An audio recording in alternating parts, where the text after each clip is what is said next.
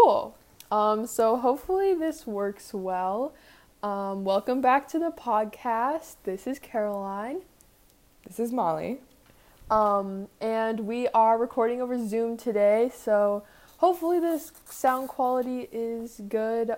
It shouldn't really be affected. But yeah, we're just working through some technical difficulties right now. Gotta stay safe. Yeah, so we're finally recording the podcast. I finished the book 10 minutes ago. Molly finished it, I think, a month ago? Yeah, Is that probably right? over a month. Yeah, sorry about that. Actually, my mom told me to stop saying sorry on the podcast, which I don't think I do that much, but she said it was annoying. So I'm not sorry. But yeah, we came prepared today, very unheard of. We did our research. But yeah, before we get into the book, just some upcoming things we have planned. Big plans for the podcast coming up. First of all, we're going to be doing another, or maybe not first of all, but hopefully we'll be doing another favorites episode where we just talk about our favorite books. Because frankly, I regret everything I said in the last one. I kind of just panicked under the pressure, and I got home and I was like, damn, I didn't mention any of my favorite books. What was I on about? So yeah, we'll maybe do one of those. And then our next book that we're going to be reading, we're taking a chill pill. We're going to read something nice and easy. It's called This Time Next Year by, Molly, do you know who it's by? No idea. Okay, well, it will be in the description, and we'll mention it at the end again. Hopefully we'll know the author's name by then. But yeah, that's just a New Year's Eve romance, so, perfect for the holiday season, very fun, just what we need right now. We're kind of back in lockdown here in the north. We have a 50% chance of running into someone with COVID at the moment. So, life is good. But, yeah, that's all I have for announcements. Molly, do you have anything to add? I don't think so. Just that, books are keeping me sane right now, and that's about it. So I'm very grateful that they exist. Yeah, I've been in quite a reading slump. I feel like with the election, I just didn't want to read about more political chaos. But yeah, once I actually, got past that and forced myself to read the book, I really did like it. So, without further ado, let's get into it. We'll kind of keep it non-spoilery for the first bit. This book is there's not really spoilers, quote unquote, but we'll get into more detail after we give a general gist of our thoughts. And disclaimer before we get into that, I don't think either Molly or I are claiming to be politically or political experts about Palestine or Israel. Personally, I knew just about nothing about the whole situation before I started reading this book. I did do quite a bit of research because I was confused while reading, but you can only learn so much in one night. So yeah, we're definitely not... we're probably going to say some things that are maybe not 100% correct. So yeah. Anything to add, Molly? No, just that I apologize if I offend anyone by my ignorance, because I am lucky to be ignorant about this conflict. And I've tried to learn, and this book taught me a lot, and I hope that I continue to be curious about it and to figure out more, because I feel like we owe it to everyone who's actually living in this to try to understand people's experiences. Yeah. So yeah, let's get it's into very it. complicated. Yeah. So, general thoughts. I liked it. I really liked it. I thought it was very good. I think it's a really unique format. Oh, let's just give an overview of what the book's about. So basically, if you don't know, we read Apeirogon by Colum McCann. And it's a true story. Well, it's a creatively embellished true story. I don't know how to explain it 100% correctly because it is a true story about Bassam and Rami, one of which is from Israel and one of which is from Palestine. And basically about their friendship coming together over the grief of their daughters. And it's told in splitting perspectives and ideas from all over the world, basically, and just like little snippets of life kind of pasted together into a scrapbook of a novel, but at the core is the story of Bassam and Rami and their 2 daughters. So yeah. If I were going to make a word cloud of this book, you know, like early 2000s kind of esque art with like cool Microsoft Word graphics, I think the biggest words would be like incredible and crazy and roller coaster. I don't know. This novel is like nothing I've ever read before. And I was thinking about it. It was published 2019, so I mean it's fairly new, and I think actually 2020. So it's a very new book. And personally, I think that this is one of the most important new books to have been published in such a long time. It was amazing. I've never read anything like it, and I am so glad I did. Oh, this is a quote I found from a reviewer in The Guardian, I think. But basically he said that he was thinking about all the ways Apeirogon could have failed, about the ammunition it might have provided to all those who claim that no one should write a novel that reaches beyond their own particular experience. It could have been maudlin, tawdry, exploitative, trite. Instead, it's a masterpiece, a novel that will change the world, and you don't hear that very often. So I think that sums it up pretty well. I also found some opinions that do not like the book so much from a Palestinian point of view. So, yeah. But that's like, I think, generally the consensus on that the book was very successful in being respectful of both Palestine and Israel, and just doing what it came here to do, which is tell the story of these 2 men. So yeah, if you're interested in researching more about like the real life work that Rami and Bassam do, you can like look up combatants of peace. For peace. And the Parent Circle. They're 2 real organizations, and they have like an online website. I didn't realize that this was a true story until like 150 pages in, because like it says in the beginning, like the dedication says, readers familiar with the political situation in Israel and Palestine will notice that the driving forces in the heart of this book, Bassam Aram and Rami Elahan, are real. By real, I mean that their stories and those of their daughters Abrir and Smadar have been well documented in film and print. And then he says, this Bassam and Rami have allowed me to shape and reshape their words and worlds. Despite these liberties, I hope to remain true to the actual realities of their shared experiences. We live our lives, suggested Rilke, in widening circles that reach out across the entire expanse. So I wasn't, like, I read that, but then I kind of took it metaphorically, even though he quite literally says their lives have been documented. But I was like, he just means, like, people like this are living out there. But no, it's a very true story. You can research it yourself.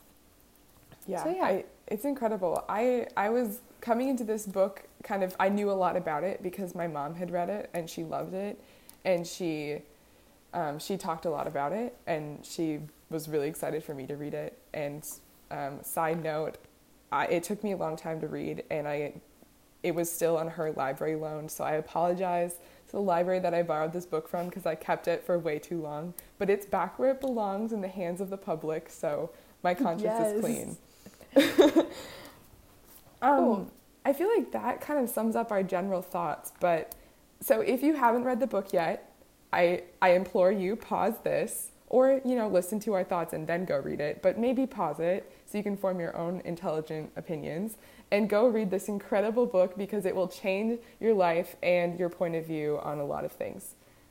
Probably. Maybe it won't because you're super informed about everything. In which case, go Good for you. Cool. So yeah, into more specific thoughts about the book. I have an extensive amount of notes. I like literally went into this knowing zilch, like except for what we learned in history class, which is basically that this conflict exists and that is the end of it. Like no background knowledge whatsoever. But then I got like halfway through, I'm like, I should probably know what I'm reading about because a lot of things are just going straight over my head. And that was a good decision. So yeah. I kind of want to start talking about, at least in my opinion, what I feel like is the overarching theme of this book. There are so many underlying themes that we cannot even begin to skim the surface of this novel in an acceptable length podcast. But I think that the overarching theme is just like, how do we define humanity? What makes us human, and how do other people think of us as humans? And it was so powerful. So Caroline, what are your thoughts on that? What do you think? Do you disagree with me? Do you agree with me? Yeah, I mean, yeah, I would agree. Like, what does it mean to exist within society, exist with other people? There's a quote towards the end of the book that I'm gonna butcher, but I'm just gonna go for it. And it says, it's a quote from some philosopher, and it says, all of humanity's problems stem from our inability to sit in a room alone. And so yeah, I think that kind of cuts towards the theme of just what you were saying, grappling with ourselves and our fears and what we've been told, and how do we take that and then interact with the world in a productive manner that brings more beauty into the world and not more fear and hate. One of the things, I totally agree with you, and I don't remember that quote, but that is extremely poignant. It's very vivid in my mind because I literally just finished the book, so. Well, lucky you. Some of us finished a long time ago. No, it's okay. I'm not mad about that.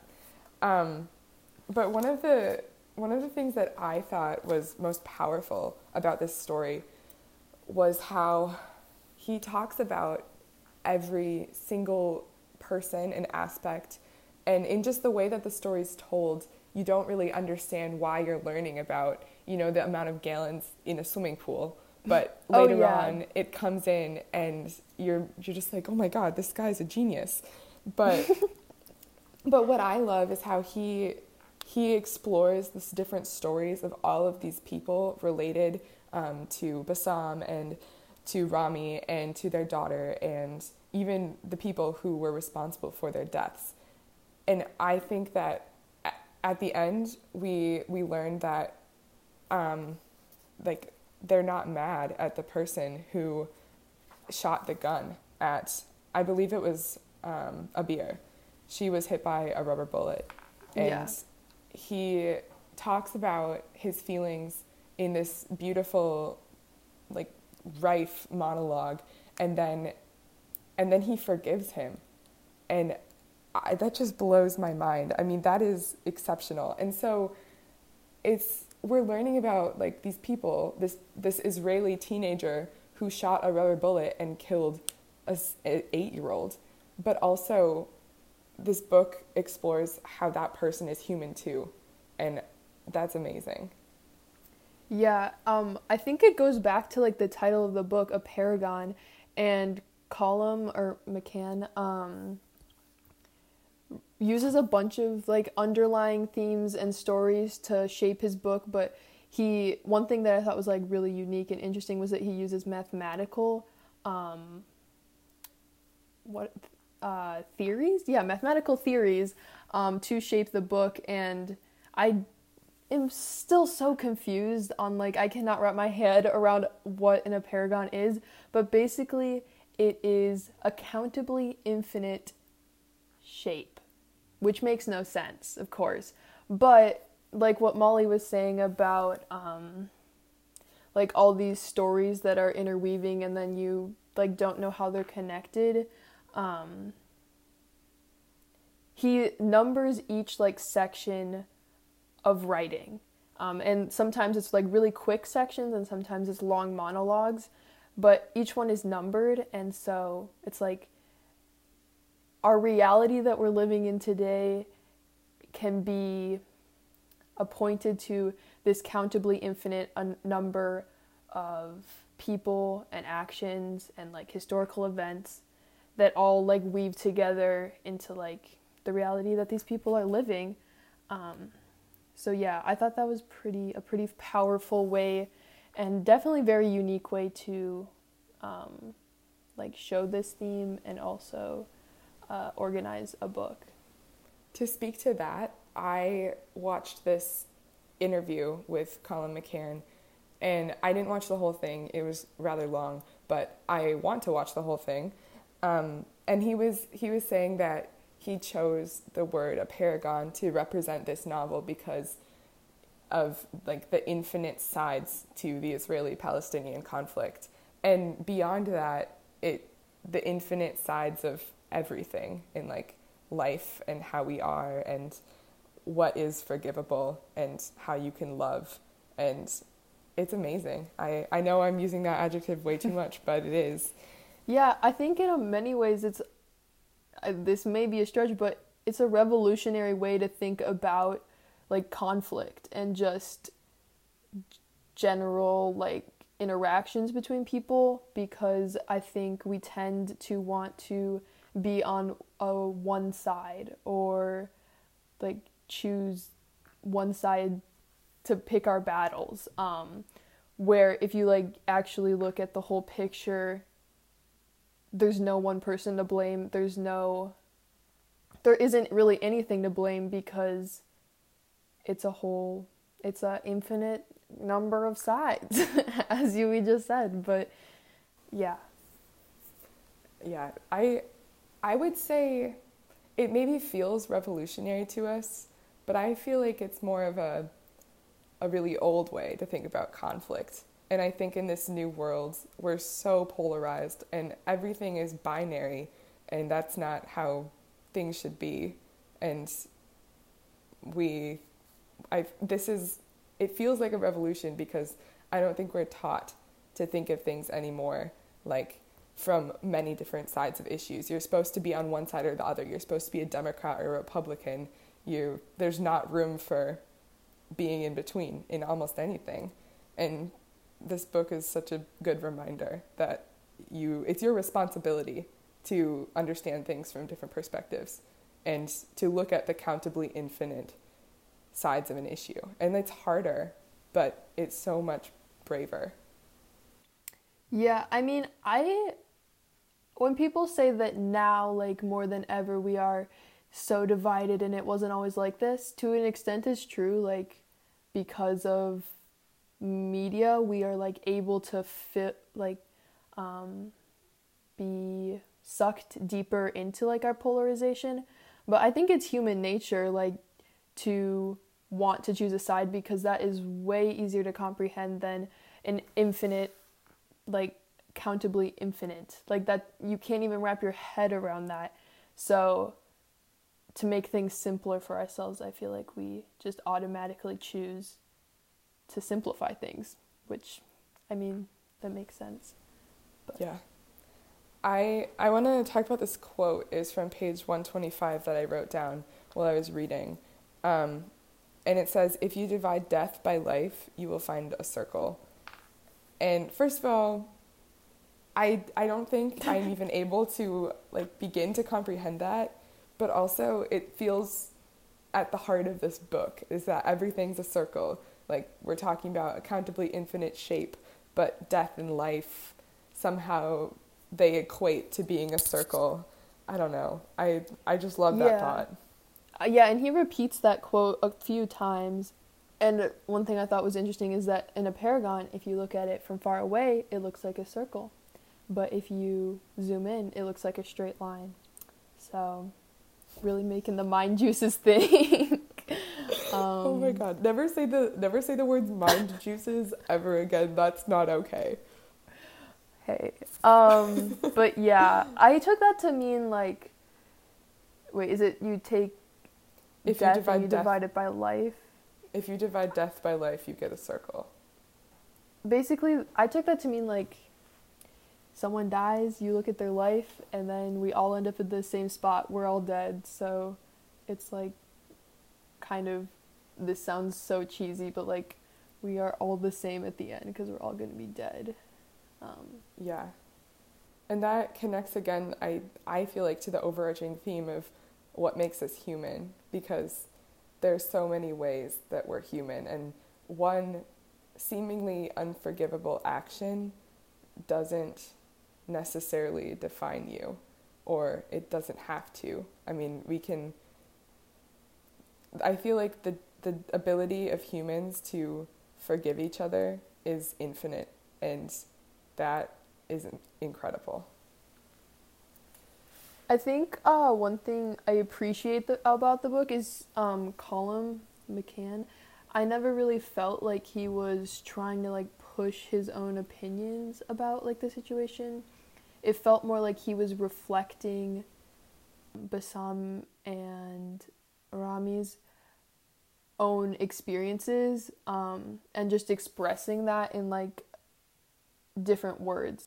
And like he never shies away from the horrors that these men have experienced, or like the true tragedy of the situation. It never comes across as like, this is so simple, we just need to like get along, like just figure it out, guys, just be peaceful. Like, I felt the complexity and the almost impossibility of true peace in this novel, but by like showing almost the impossibility, it felt more possible, if that makes any sense, because it just like exposed it so like raw. Yeah. Yeah, this book is raw. It's painful to read sometimes. Sometimes it's so joyful that like you just want to get up and dance, and other times I felt like I was about to throw up and I had to put the book down and stop reading. But in the interview that I watched with him, he talks about it, and you mentioned that in the review that you read earlier, but people were asking him, why did you write this, McCann? You're a white Irish dude. Like, what could you possibly have to say about the Palestinian-Israeli conflict? And he talked about that, and he said, this isn't his exact quote, but the gist of what he was saying was he talked to his agent, and she was like, wow, that's a great idea. It sounds like you're really passionate about this book, after he met Rami and Bassam. And he was really afraid of it at first, because how do you write about something like that? You're told, write what you know. And I think in some ways that's so much easier, but also that's so confining, because that's almost saying, like, this is what you are able to write about, and it just feels like it keeps everything so stagnant. But yeah, it was very... Go ahead. I was just going to say, like, writing is a way to learn about the world and explore the world you're in. And if you only write like what you know, then you're not growing as a person. You're not bringing anything new to the table. Yeah, but it's really hard. I mean, it took him 5 years to write this book, and that almost seems like a short amount of time for the work that's in here. I mean, it's a masterpiece. I heard someone describe it as a symphony, and that really resonated with me, because it's not just one violin solo. It's the cello part and the bass part and the piano part and everything working together. And it must have been so hard to write. Yeah, no, I mean, it is, I would say, a great accomplishment that he's managed to write something so far out of his experience, in an intelligent and like respectful way to both sides, Israel and Palestine, in a way that doesn't like polarize anyone. I don't know what I'm saying. Yeah, I think about halfway through the book, I kind of expected to come out of it feeling like I knew in some way in my head what the solution would be, and like how I felt about the issue and where I stood. But this book in no way does it do that, nor should it, because No, yeah. I think it's important that to like realize that this book is not like, it's inherently political because of what he's writing about. But in no way is he trying to force like a Western solution onto the issue, or like make a point about like what he thinks the solution would do. And I was reading the combatants for peace their like webpage, and they say that their goal is to end the occupation and then have either a two-state solution or a one-state solution. They basically say any solution that would resolve in peace. And so, yeah, it's just very free of a political agenda, which is important. Yeah, and I mean, this issue is so complex that it almost feels, I mean, it's almost impossible as an outsider, or it should be impossible to like pick a side if you're going to use that kind of language, because it's just so complex, and like we're not living in it, and it seems so easy to understand things from different people's perspectives and different sides of this issue, and McCann makes that possible for us, and that's amazing. He's an incredible author. Yeah, while we're on this topic, I read a few reviews from some Palestinians, just to like, I don't think I can be the judge of whether his book does a good job of like representing the conflict, as someone who like learned about the conflict through the book. And I mean, I did research on it outside of the book, but not an expert. I haven't lived there. I'll never really know like the day to day and like how people actually feel, which is why I got some perspectives.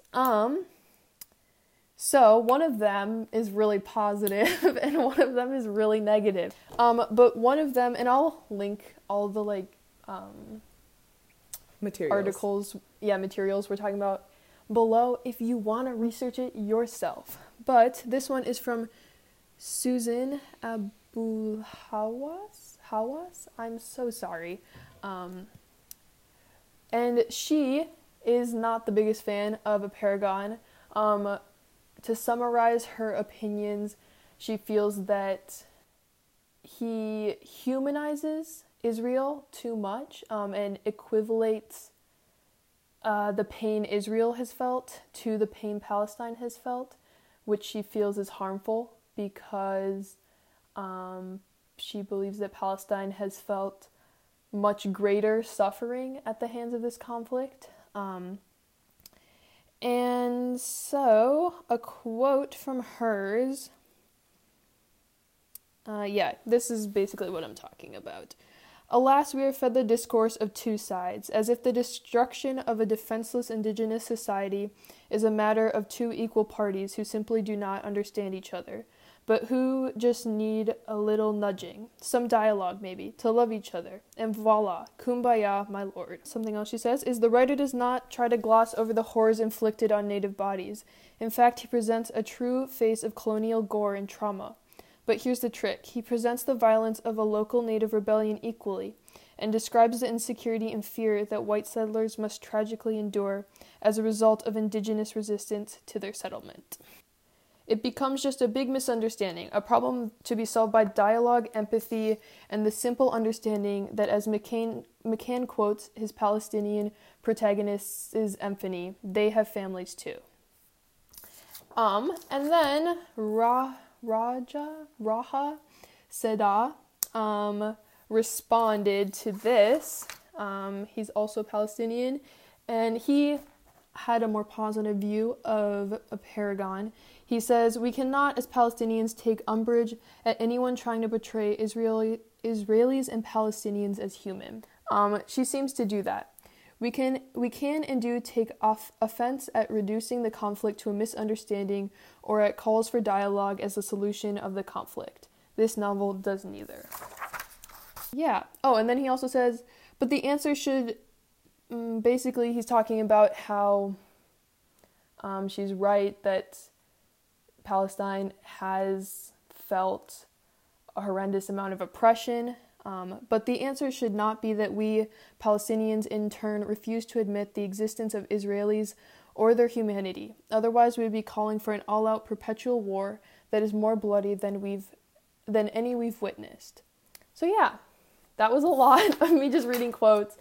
Any thoughts on that? I thought they both bring up interesting points. Yeah, like you said before, I think you're right. It would be wrong for us living, in well-off families in the United States of America to try to judge this book. From my perspective, I felt like it was balanced, but I don't live in Palestine, so. Yeah, one thing I can say, she speaks about how she feels the book is just another way for the Western world to basically simplify the issue and justify Israel's actions, but as a reader, it's never the feeling I got. So, I mean, just as someone who hadn't really had much knowledge, I had no prior biases about the conflict, and I would say I came out, if anything, for ending the occupation, and I mean looking for peace. But yeah, I just thought that was interesting. Yeah, I feel like that's a really good place to wrap this up. This was a really fun discussion. I've been looking forward to discussing this book for a long time. And this is something that I want to be an evangelist for this novel. I want to shove it into people's hands and be like, have you heard of this? You should read it. Oh my God, Apeirogon? You've never heard of it? Well, here, let me give you my copy of the book. I just think it's a really important book. And it feels like a modern classic. I want to be the one to call that, and I'm sure I'm not the only one, but I feel like this is, equivocal with some classics that we still read today that were published hundreds of years ago. And I hope that this book can endure because it's so poignant and it just explores, not only a conflict and the history of that conflict, but it's about people, and it's about people everywhere, not just people living in Israel and Palestine. And yeah, it's beautiful, and I can't wait to reread it. Any final thoughts, Caroline? Well, I have a final quote. No idea where I got this, probably from a review somewhere, but it says, "In an age of certainty, the novel is the home of doubt, of ambiguity, of multiple truths." And yeah. Damn. The novel is the home of doubt. That hits different. It really All do. Right. Well, thank you wait. Oh, go ahead. I'm going to look up the author for the next book we're reading. Oh, it is Sophie Cousins. But yeah, before we leave, my mom will be mad at me if I don't say this. Buy the book from Honest Dog Books. Get yourself a gift for Christmas. Buy someone else a gift for Christmas. Your dad, who's really into history, get him Apeirogon. Support Honest Dog. Support your local bookstore because Amazon sucks. Yeah, honestly, fuck Jeff Bezos. And that's where we will be ending today. Well, thank you for tuning in, everyone.